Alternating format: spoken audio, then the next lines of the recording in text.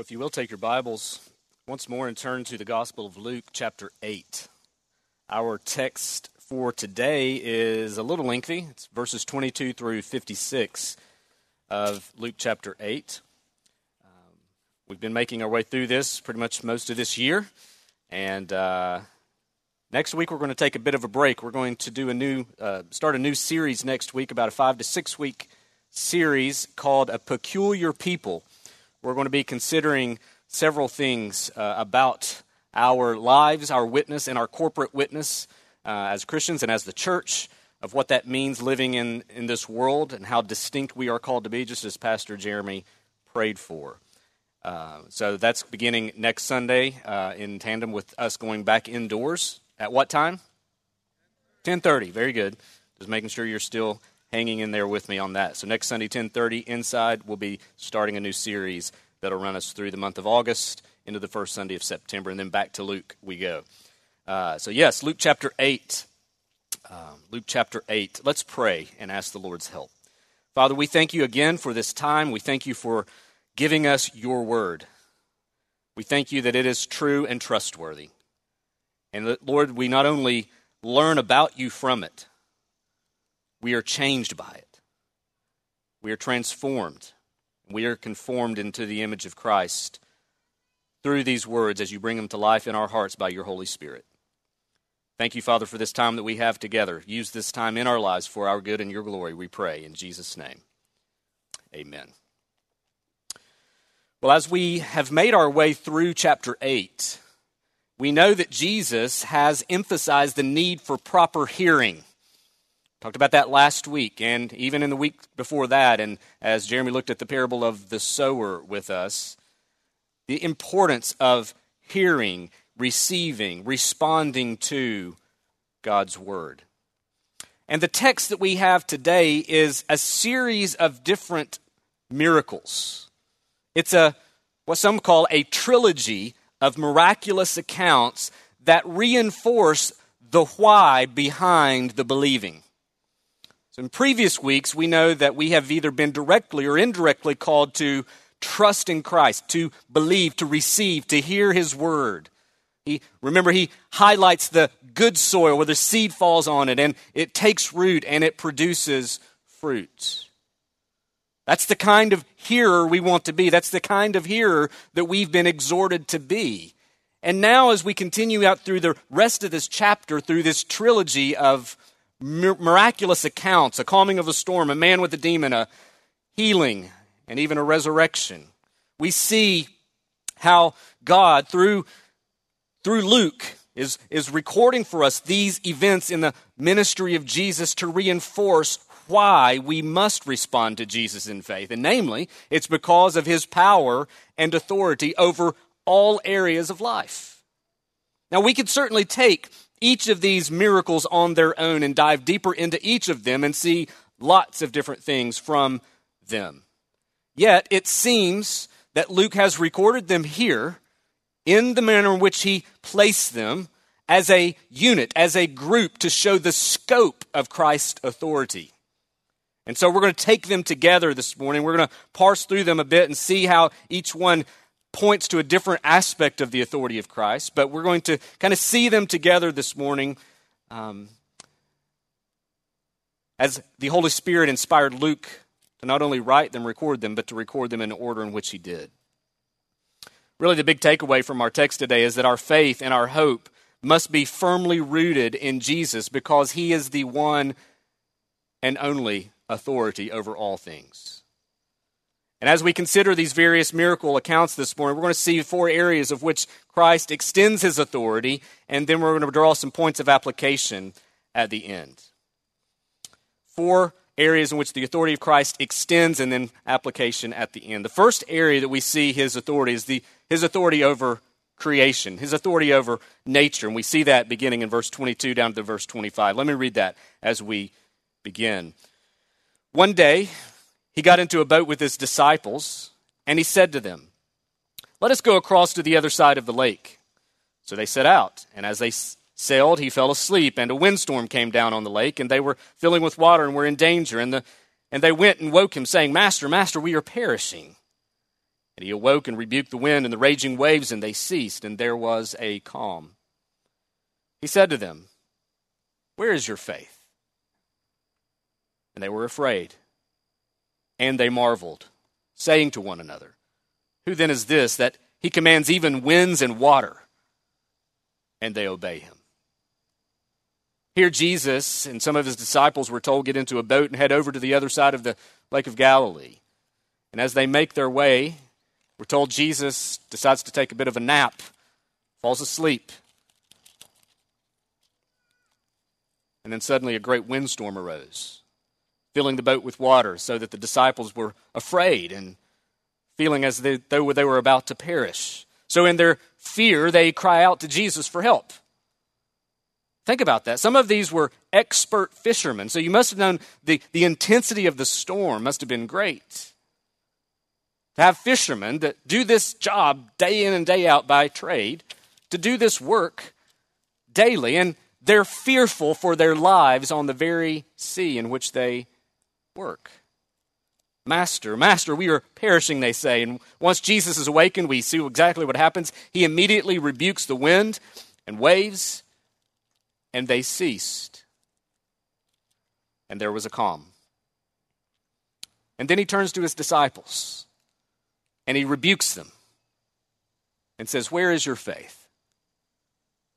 Now, that's an important thing to see, and we're going to see more about that certainly when we draw out some application towards the end. But where's your faith? He doesn't say that they're entirely faithless, but he does confront them as to why they hadn't exercised faith in that moment.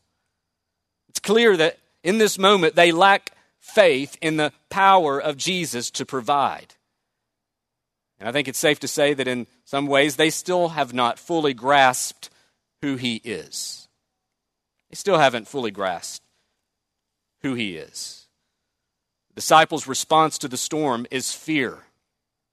And now their response to Jesus is fear.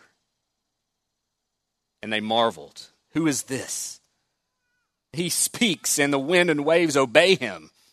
There was a great windstorm, a raging of a storm, and now there is calm. You see, as Jesus rebukes the wind and the waves, he is demonstrating that he is much more than just a prophet, just a teacher. He has authority. But not only does he have authority over creation, he has, number two, authority over demons. And you see that in the next few verses. And picking up in verse 26, we read, "Then they sailed to the country of the Gerasenes, which is opposite Galilee. When Jesus had stepped out on land, there met him a man from the city who had demons. For a long time he had worn no clothes. He had lived in a house, but he had not lived in a house, but among the tombs. When he saw Jesus, he cried out and fell down before him and said with a loud voice, 'What must you do with me, Jesus, Son of the Most High God? I beg you, do not torment me.' For he had commanded the unclean spirit to come out of the man. For many a time it had seized him. He was kept under guard and bound with chains and shackles, but he would break the bonds and be driven by the demon into the desert. Jesus asked him, 'What is your name?' And he said, 'Legion,' for many demons had entered him.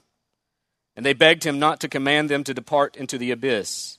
Now a large herd of pigs was feeding there on the hillside, and they begged him to let them enter these, so he gave them permission. Then the demons came out of the man and entered the pigs, and the herd rushed down the steep bank into the lake and drowned. When the herdsmen saw what had happened, they fled and told in the city and in the country, and the people went out to see what had happened, and they came to Jesus and found the man with whom the demons had gone, sitting at the feet of Jesus, clothed and in his right mind. And they were afraid. And those who had seen it told them how the demon-possessed man had been healed. And all the people of the surrounding countryside of the Gerasenes asked him to depart from them, for they were seized with great fear. So he got into the boat and returned. The man from whom the demons had gone begged that he might be with him, but Jesus sent him away, saying, 'Return to your home and declare how much God has done for you.' And he went away, proclaiming throughout the whole city how much Jesus had done for him." So Jesus, after the calming of the storm, they make their way to the other side of the lake from Galilee. And upon arrival, they are met by a demon-possessed man. His appearance must have been disturbing. He'd been separated from society for some time, naked, possessed. But upon seeing Jesus, he falls down before him. He cries out, "What have you to do with me, Jesus, the Son of the Most High God? I beg you, do not torment me." It's interesting here, isn't it? That this demon-possessed man, when you contrast him to the disciples, the difference that you see, it's an interesting distinction. While the disciples had just asked, "Who is this?"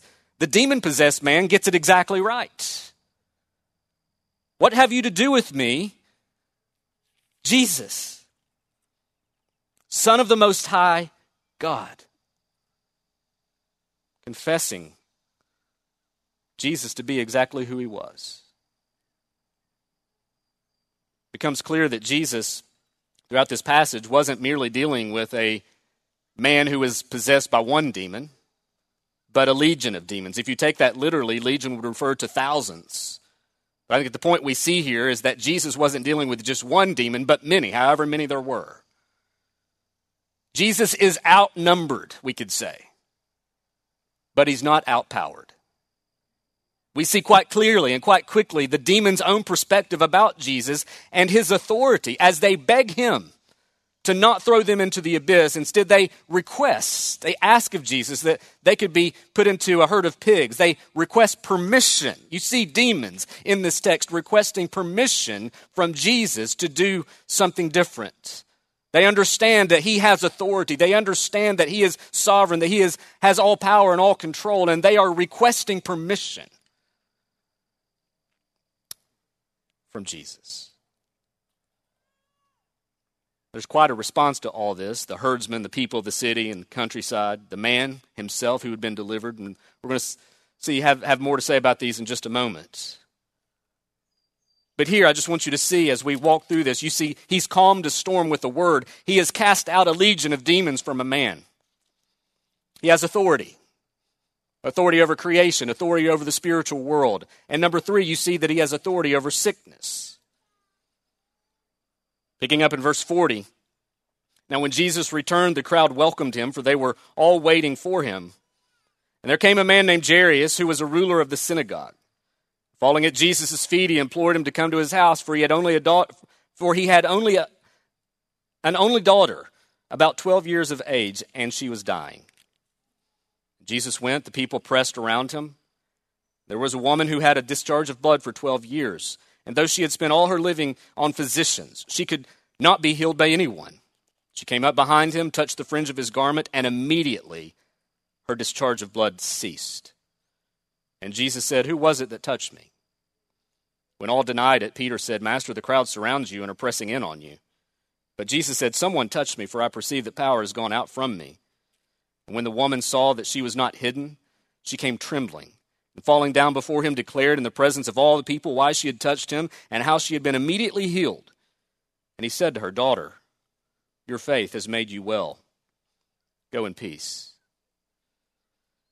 So Jesus goes out, and when he makes his way back, we know that Jairus, a ruler of the synagogue, meets him very quickly and urgently because he has a 12-year-old daughter dying. And as Jesus makes his way to visit Jairus' situation with his 12-year-old daughter, he's making his way there, crowds pressing in all around him, and a woman, we're told, kind of it's almost like a side note to the occasion of Jairus and his daughter, and it's almost like a sidebar. But we see here that as he's making his way, a woman who had a discharge of blood for 12 years of suffering, no answers, no physicians had any solution for her problem. All in the crowd, crammed in with the rest, she simply reaches out and touches Jesus' garment, and immediately she was healed. Think about what just had happened.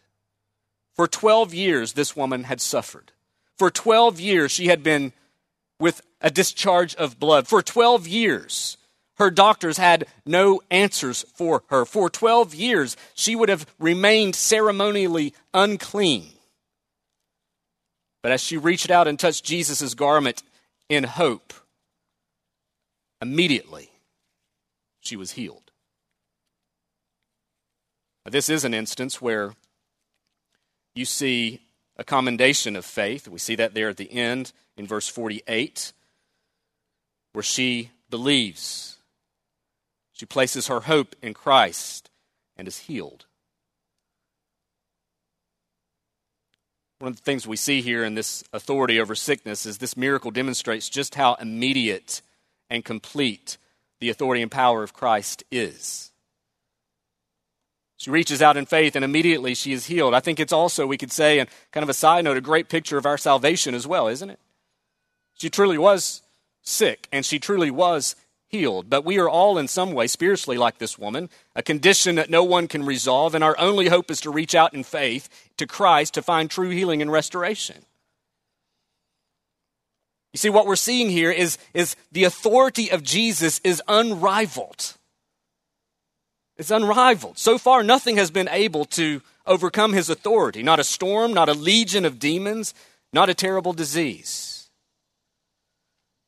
But let's not forget about Jairus either, his daughter. He was the one who reached out for Jesus to help his daughter, but in the meantime, Jesus had been ministering to this woman. And in verse 49, we see that Jesus gets word that Jairus' daughter has indeed died. Pick up in verse 49. While he was still speaking, someone from the ruler's house came and said, "Your daughter is dead. Do not trouble the teacher anymore." But Jesus, on hearing this, answered him, "Do not fear, only believe, and she will be well." When he came to the house, he allowed no one to enter with him except Peter and John and James and the father and mother of the child. And all were weeping and mourning for her. But he said, "Do not weep, for she is not dead, but sleeping." And they laughed at him, knowing that she was dead. Taking her by the hand, he called, saying, "Child, arise." And her spirit returned, and she got up at once, and he directed that something should be given to her to eat. And her parents were amazed, but he charged them to tell no one what had happened. Again, you see the scene. Jesus arrives finally at Jairus' house, having already been told she had died, that it's too late. It's evident with the weeping, with the mourning that's going on. And Jesus responds, "Do not fear. Only believe and she will be well." And then he takes with him Peter, James, and John and the parents into the home and simply speaks a word. He takes the child by her hand. He calls out to her, and we're told that her spirit returned to her and she got up at once. Again, this is reinforcing the fact, because you could read that and we'll say, well, maybe she really didn't die. He talks about sleeping, etc. No, she had died. Her spirit had departed, and now we're told it returned to her, that she was resurrected. This act of resurrection, I think, completes the round of illustrations here in this section, pointing to the authority of Christ. It teaches us that Jesus and Jesus alone has authority over all things, over creation, over the spiritual world, over sickness, over life, over death. And therefore, he is the one to be revered and honored and worshiped and treasured, believed. He is the one to which we must bow before and give praise. He has authority.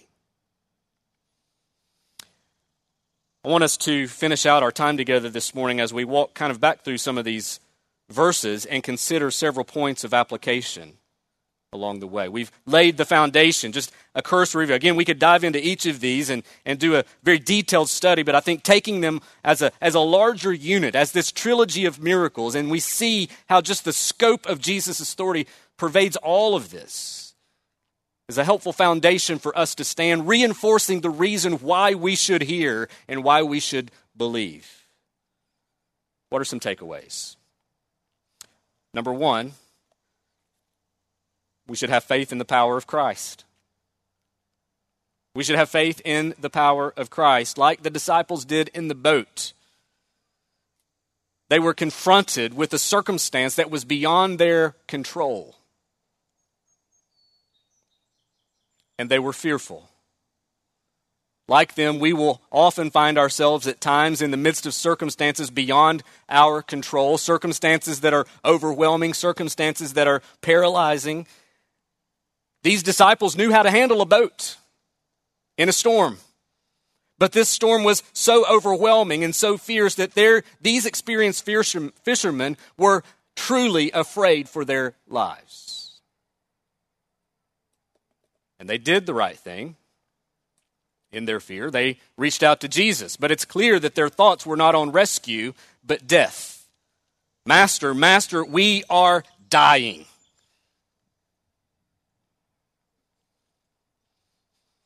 Had they known and embraced the Lord's authority in full, they would have known that they and we are never out of the reach of divine care. Friends, we are all prone to unhealthy fear, aren't we? Some of you may be fearful right now. Financial concerns, job situations. Some of you may be truly fearful, whether here or at home, of this virus that's going around. Struggles of all types will often create in us the inability to see Christ as we should. Oftentimes our sight, our vision is more upon the wind and the waves than they are the creator of them. And this is just yet a reminder that our eyes is to be firmly fixed upon Christ. He is the one who is holy. He is the one who has authority over all things. Nothing can outdo him. Nothing can overtake him. And we must trust him. We must believe in him. No matter our circumstances. Brothers and sisters, we must not think for a moment that God is looking the other way. He can, and he must be trusted. This is the very foundation of our hearts. These passages are a call to faith in the powerful Christ. And he rebukes his people when they lack this kind of faith. Where is your faith? And could it be that for some of us, that Jesus is asking that very question this morning? Where is your faith? You've grown so fearful over your present circumstances that you've lost any sense of the glory and majesty and beauty and power of Jesus. Trust him. Have faith in the power of Christ. Number 2, cast yourself upon the mercy of Christ. I think we see this example in the man with the legion of demons experiencing spiritual oppression in extreme fashion. Yet Jesus commands the demons to leave, and they leave. And this man is in his right mind, sitting at the feet of Jesus. Some say that that's perhaps one of the most powerful verses in this scene. And when the people found the man whom the demons had gone sitting at the feet of Jesus, clothed and in his right mind, they were afraid.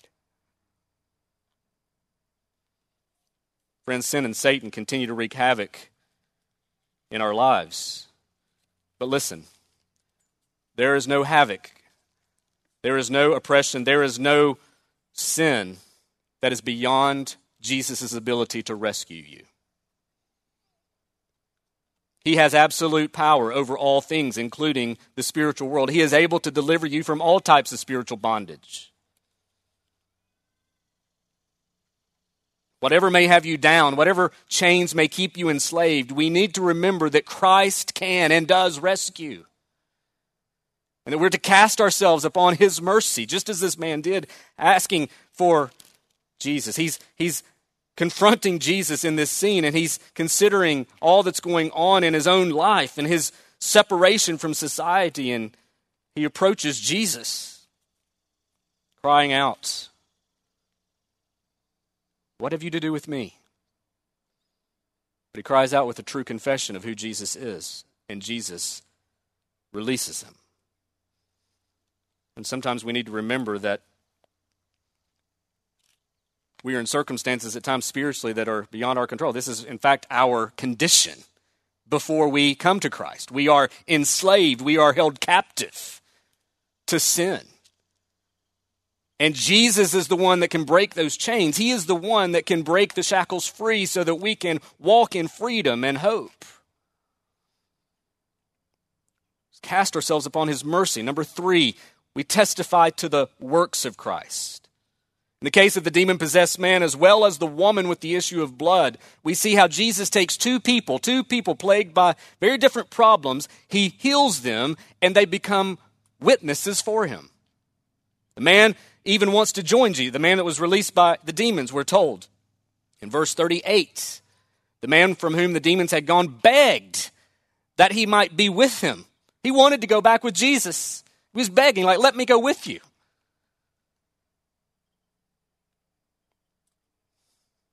But Jesus sent him away, saying, return to your home and declare, testify, witness to the fact, declare how much God has done for you. In the case of the woman, after she touched the fringe of Jesus' garment, Jesus asked for the person to present themselves. Verse 47 tells us, and when the woman saw that she was not hidden, she came trembling and falling down before him, declared in the presence of all people why she had touched him and how she had been immediately healed. Do you hear what she did? She declared in the presence of all people what Jesus had done for her. Brothers and sisters, some do very boldly and some do with much trembling. But either way, God delights in us testifying to his power and work. Those who are most transformed often become some of the strongest witnesses for Jesus. And I think that could be true for any of us here today. When we have received the powerful working of Christ in our lives, we should be compelled to go and tell others, testifying to the works of Christ, just like this man, just like this woman, declaring all that God has done for us. Sure, those will be in different circumstances, in different contexts, in different ways, in different seasons, but yet all of us in some way, when we have been recipients of grace and recipients of the authority of Christ upon our lives in this way, these kinds of ways, are called to testify to his work. Number 4, not only should we testify to the works of Christ, we should trust in the timing of Christ. Listen, if you were Jairus, you'd have probably been pretty upset with Jesus. Just be honest. You just asked Jesus. Jairus had just asked Jesus to come minister to his dying 12-year-old daughter. And he goes, but along the way, he has, or makes time for someone else. And he takes, we don't know how long, it seems kind of brief in our text, but we don't know how long it was that Jesus interacted with the woman with the issue of blood. It could have been quick, it could have been longer, but the point is, the fact that he stops and ministers to this woman. In the meantime, Jairus' daughter dies. Had you been Jairus, while he's speaking, verse 49, someone from the ruler's house and said, your daughter is dead. Do not trouble the teacher anymore. Can you imagine getting that news? Had you been Jairus?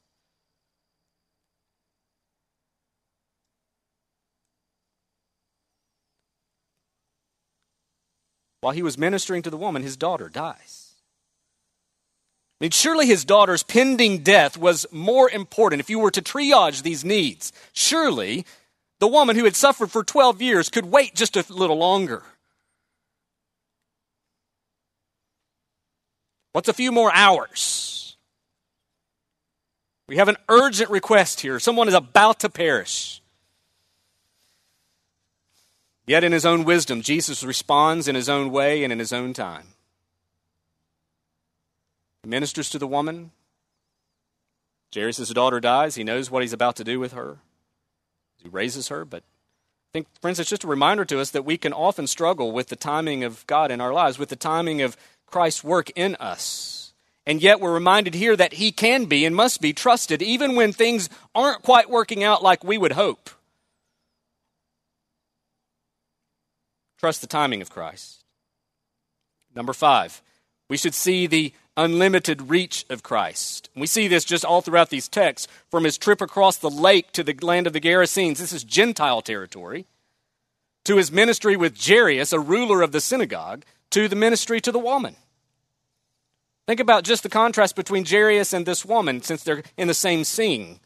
Jairus is named, he's a leader of the synagogue, he's known by the people, he's a man of influence. The woman, she's not named, no position in society, ignored by the people, a woman with no influence, and unclean from her condition, completely opposite ends of the cultural spectrum. And Jesus serves them both.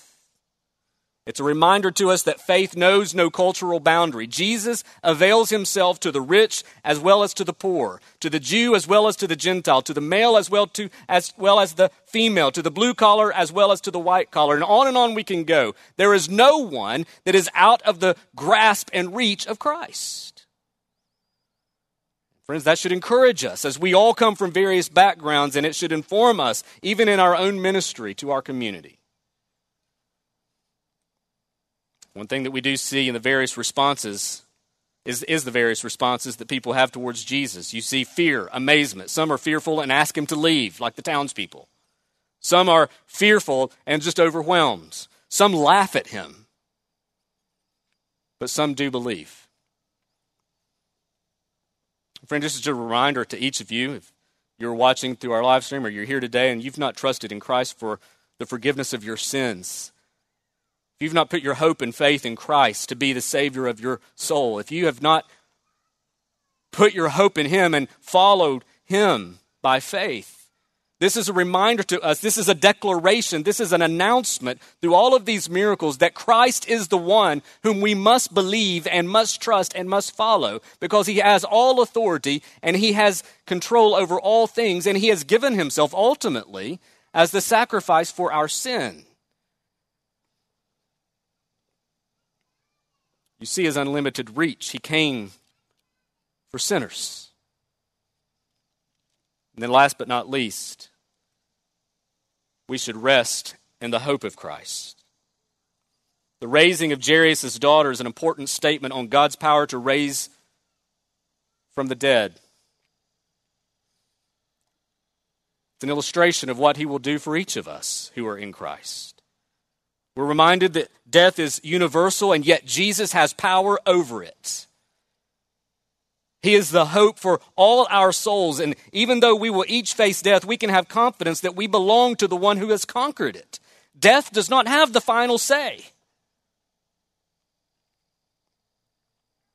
fact, he would go on and in his own death, in his own resurrection, demonstrate and declare power and victory over it once and for all. Friends, as we consider these verses, as we consider these accounts, the calming of a storm, the healing of a man with demons, the healing of a woman, the raising of a child, these are all testimony. These are all reminders. These are all clarifying illustrations, true events that happen, but yet illustrations pointing to the fact that Jesus is the one who is over all things. Friends, there are so many voices crying out for your allegiance today. So many voices crying for your allegiance. But there is only one who is worthy of such allegiance, and it is this Christ. He is the one. He is the one who calms, he is the one who delivers, he is the one who restores, he is the one who raises from the dead. Therefore, he must be trusted and he must be followed. Jesus is the one with all authority. Look to him. Rest your life and your cares in his sovereign hands. And know that he is worthy of it all. Let's pray together. Father, we thank you for this great word that you have revealed to us this morning. Lord, as we have taken a wider look at it, considering these miraculous events that took place in the ministry of Christ. Father, we thank you that you have taught us and reminded us and shown us what is true concerning Jesus. Father, my prayer today is that if there are those who are here that are not trusting in him, that they would be drawn to him in faith today, that they would see from these passages exactly who Jesus is and why he must be believed and why he must be trusted. Father, would you work faith in their hearts and would you call them to yourself in a glorious and triumphant way? Father, for believers that are present here today and through our live stream, I pray for our faith to be increased, strengthened, our hope more joyful. That as we hear these texts today, that we would just be reminded yet again of the glory of Christ, and that we would fall down in obedience and of worship of Him. And that we would spend all our days not wasting moments, but yet living with joy and worship of this great one who gave Himself for us. So, Father, we thank You for these reminders this morning. We thank You for Your word. Would You continue to use it in our lives to call us to faith, to call us to obedience for Your glory and our good. We pray in Jesus' name. Amen.